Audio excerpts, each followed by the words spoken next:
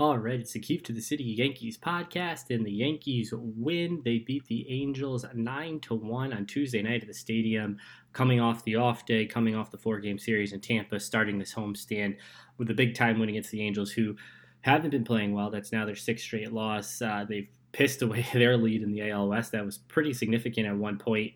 Just been a bad stretch of baseball for the Angels, who look nothing like a playoff team at the moment, but certainly there's a lot of season left for them to come back and gain ground in the Astros or play for one of the three wild card berths. But for the Yankees, this is the first podcast since the end of last week, so haven't talked since they went to Tampa, haven't talked since they went 2-2 in the against the Rays in that 4-game series. And like I said last week, the goal was to win 2 games in Tampa. That was the goal. Go down there, win 2 games, take 4 head-to-head games off the schedule, take 4 chances off the schedule for the Rays to make up ground, and make sure you leave Tampa with at least the AL East lead that you had when you went there, and that's what the Yankees did. Now, it's one thing to set a goal and meet that goal. It's another thing to, have a goal and make the goal better. And that's what the Yankees had a chance to do. They had a chance to go there. They win the first 2 games. They have a chance to win the 3rd game on Saturday. They had a chance to win the 4th game on Sunday. They blew leads in both those games. The offense was just non-existent. They scored 3 runs over those last 2 games. They scored 5 runs over the last 3 games in the series. But that's kind of what you're going to expect from this Yankees team.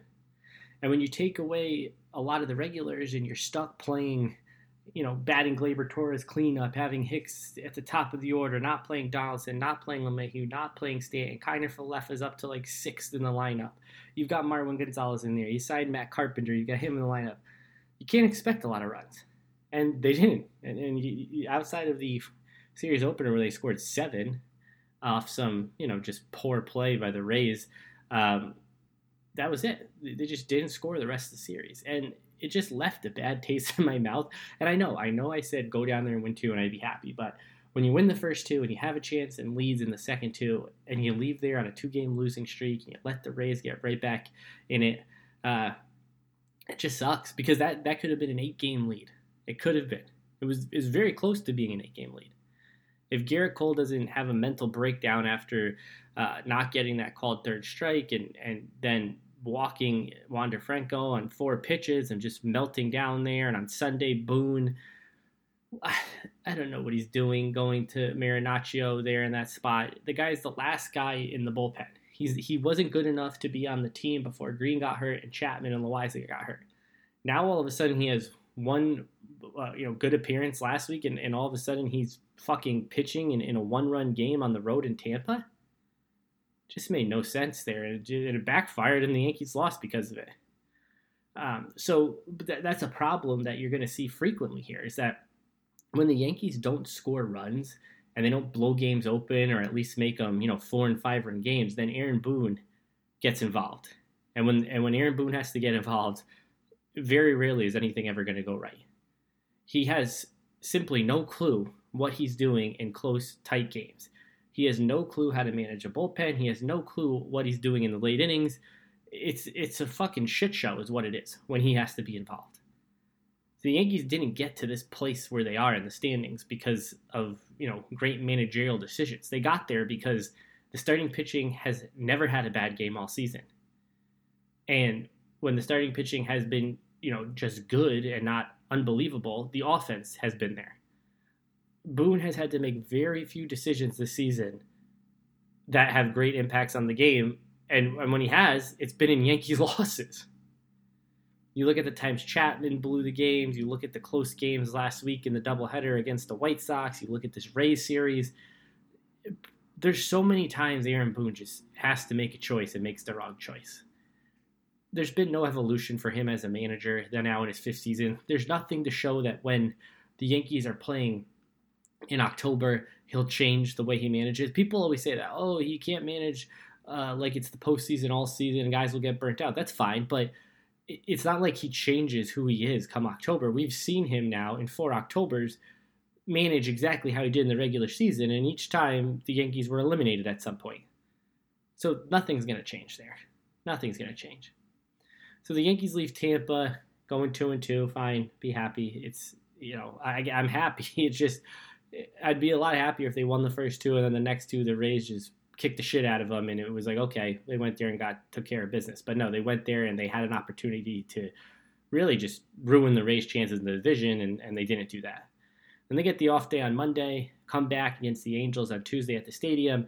Jordan Montgomery going against Noah Syndergaard, and Syndergaard's numbers have been good. His ERA is good. The top level metrics, as you'd say, look pretty good.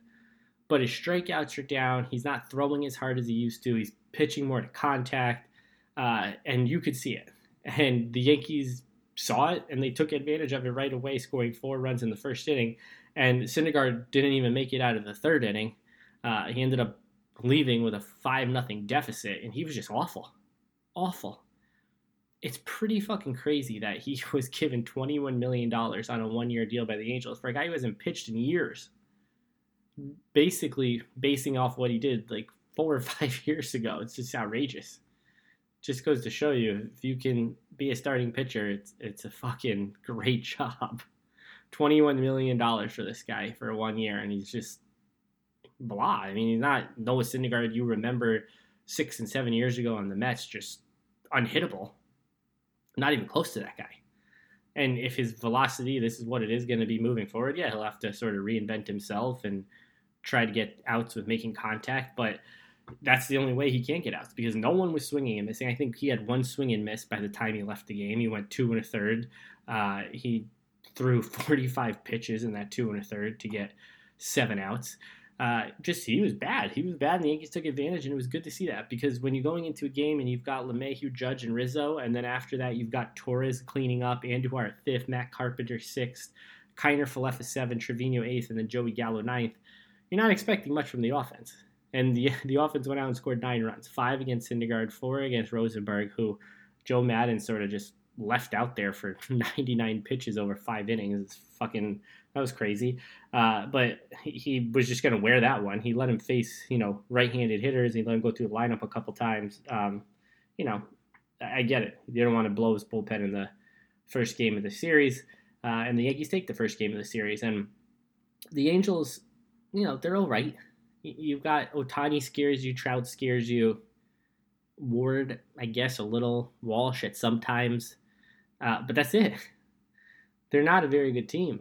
They're not a very good team at all. And this is a team that if the Yankees ever got to the postseason as like the 1 seed and the Angels get in as a wild card seed and they're like 6, I would, and they can somehow win their series and then advance the ALDS against the Yankees, I would feel really, really good about the Yankees' chances. This is a team you want to see in the postseason because they have little to no starting pitching. Their bullpen's not any good, and their lineup is extremely top-heavy. Their lineup right now is kind of like what the Yankees lineup is right now. But the Yankees lineup is missing some serious key pieces in Stanton and Donaldson. The Angels, this is like just who they are. They're just not any good. And in this one, the Yankees got the 4 in the first. They add another in the second, 2 in the 6th, 2 in the 8th on the Trevino home run. And the home runs in this game came from Matt Carpenter, a 2-run home run, and Jose Trevino, a 2-run home run. Matt Carpenter's been on the team for fucking 5 minutes. He already has more home runs than Aaron Hicks has all season, who was thankfully on the bench. They show him on the bench eating seeds or snacking, whatever he's doing. Good, stay on the fucking bench. And then Trevino with his 3rd home run. So Carpenter's got 2 home runs. Trevino's got 3. Hicks has 1. The guy who said he was going to be a 30-30 guy. And Joey Gallo at the bottom of the order hitting 9th. You hear Aaron Boone talking. He was asked about this over the weekend about Gallo hitting 9th. This is a guy who came over from the Yankees last year. It came to the Yankees in a trade at the deadline. It was hitting in the top 4 every single night. Now he's batting 9th, and Boone's trying to make it sound like hitting 9th is a good thing. He's talking about how much Boone said to the media, if you've covered me, you know how much I value the 9 spot. Isaiah Kiner Falefa was supposed to be the everyday 9-hole hitter. The guy has no power, only hits for singles when he hits, has a 603 OPS. That's who he is kind of for his whole career. He's your 9 hitter. Don't try to make it sound like hitting 9th is like hitting fucking 1st, 2nd, 3rd, or 4th in a lineup. It's not. You're putting Joey Gallo there to hide him, to hopefully see if he can find it, what he's lost, if he'll ever find it as a Yankee. That's what you're doing. You're hiding him.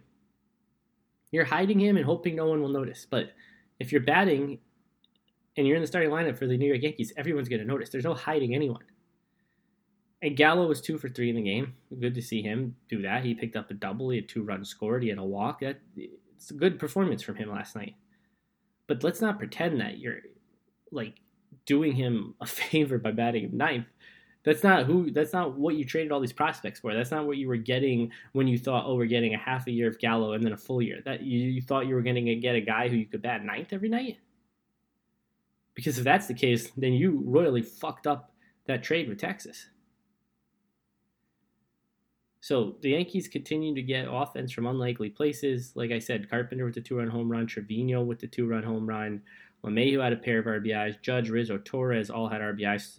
Torres had that ball off the wall that he then got thrown out at third in the first inning because he was fucking jogging like it was gone, and it wasn't. Just another Gleyber Torres play. He was thrown out stealing as well, so 2 outs on the bases in the first couple innings for Gleyber. Andujar had a steal. Overall, great performance from the offense. You're getting the B-level Yankees at best offensively, and they put up a 9th spot. Can't ask for much more than that. On the mound, Jordan Montgomery, really strong performance, 7 innings, 1 run on 4 hits, a walk, 4 Ks. The 1 run came on the solo home run. Miguel Castro came in, put a couple guys on base, which is what he seems to always do, and none of them were via walk, which is shocking. And then McKay comes in for his second career appearance, pitches the scoreless 9th around a hit and 2 walks. And the Yankees get a 9-1 win. And while the Yankees have been playing Tampa and now the Angels, the Blue Jays have been getting hot, if you haven't noticed.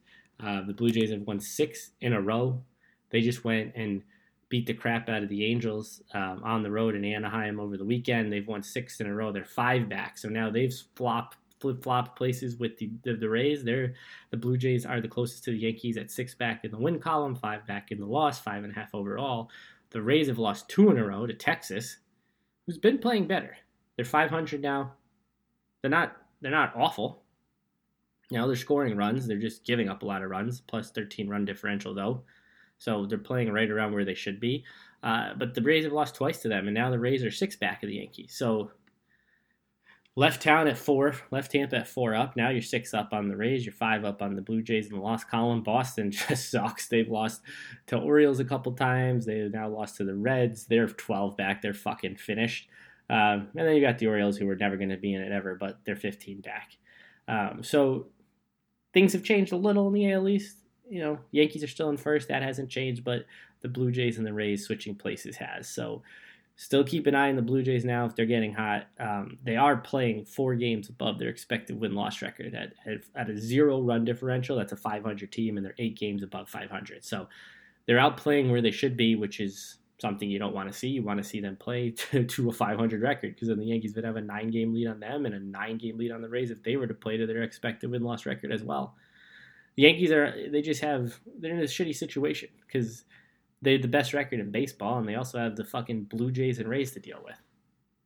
If they were in the Central, they'd have a 9-game lead in the loss column. If they were in the West, they have an 8-game lead in the loss column. If they were in the NL East, they have a 12-game lead on the second-place team. And then NL Central, 6-game. And then the NL West is really the only one that's tough as well. They have a 4-game lead there, where the Dodgers have now lost 2 in a row to the Pirates. It's embarrassing. I think they're 1-4 against Pittsburgh this season, but that's my wife's problem. That's the Dodgers' problem. So the Yankees, start a new winning streak here. You went to Tampa, you got the 2, you sort of righted the ship after what could have been a rocky week. You get this one against the Angels. Now you just got to win one of the next 2 to take this series as well. And it's Nestor Cortes on Wednesday night. Can't feel any better about any pitcher in the league right now than when Nestor Cortes takes the mound. He has been the Yankees' best pitcher. He has been their ace this season. And I expect him to pitch well on Wednesday night, because that's the expectation now that Nestor Cortes is set, is that you need to, or you can expect him to pitch well every time he takes the ball. Every fucking time he takes the ball, you can expect him to pitch well. This is not a fluke. This is not an anomaly anymore. This is last season and this season, and he's only gotten better this season. Because last season he would, give you 1 run, no runs, but it'd be like 4 innings, 4 2/3 a run. Now it's 7 innings, 8 innings, 1 run, no runs, double-digit strikeouts. The guy's fucking good. And it's crazy. I keep saying it's crazy where he was 3 years ago and to where he is now. It's fucking remarkable. I've never seen anything like it. So Nestor Cortes against Reed Detmers on Wednesday night at the stadium, who threw a no-hitter earlier this season. He is a lefty, which plays in the Yankees' favor, but never liked the Yankees against guys they've never seen before. I like to see guys they have bats against, they've had experience against. That first time through the lineup might be a little rocky on Wednesday night, but you figure they'll get enough across to win the game with Nestor Cortes on the mound. So that'll do it for today. Yankees-Angels again on Wednesday night at the stadium. Nasty Nestor's on the mound. I'll be back after the game to talk about it. Thanks for listening. Talk to you after the game.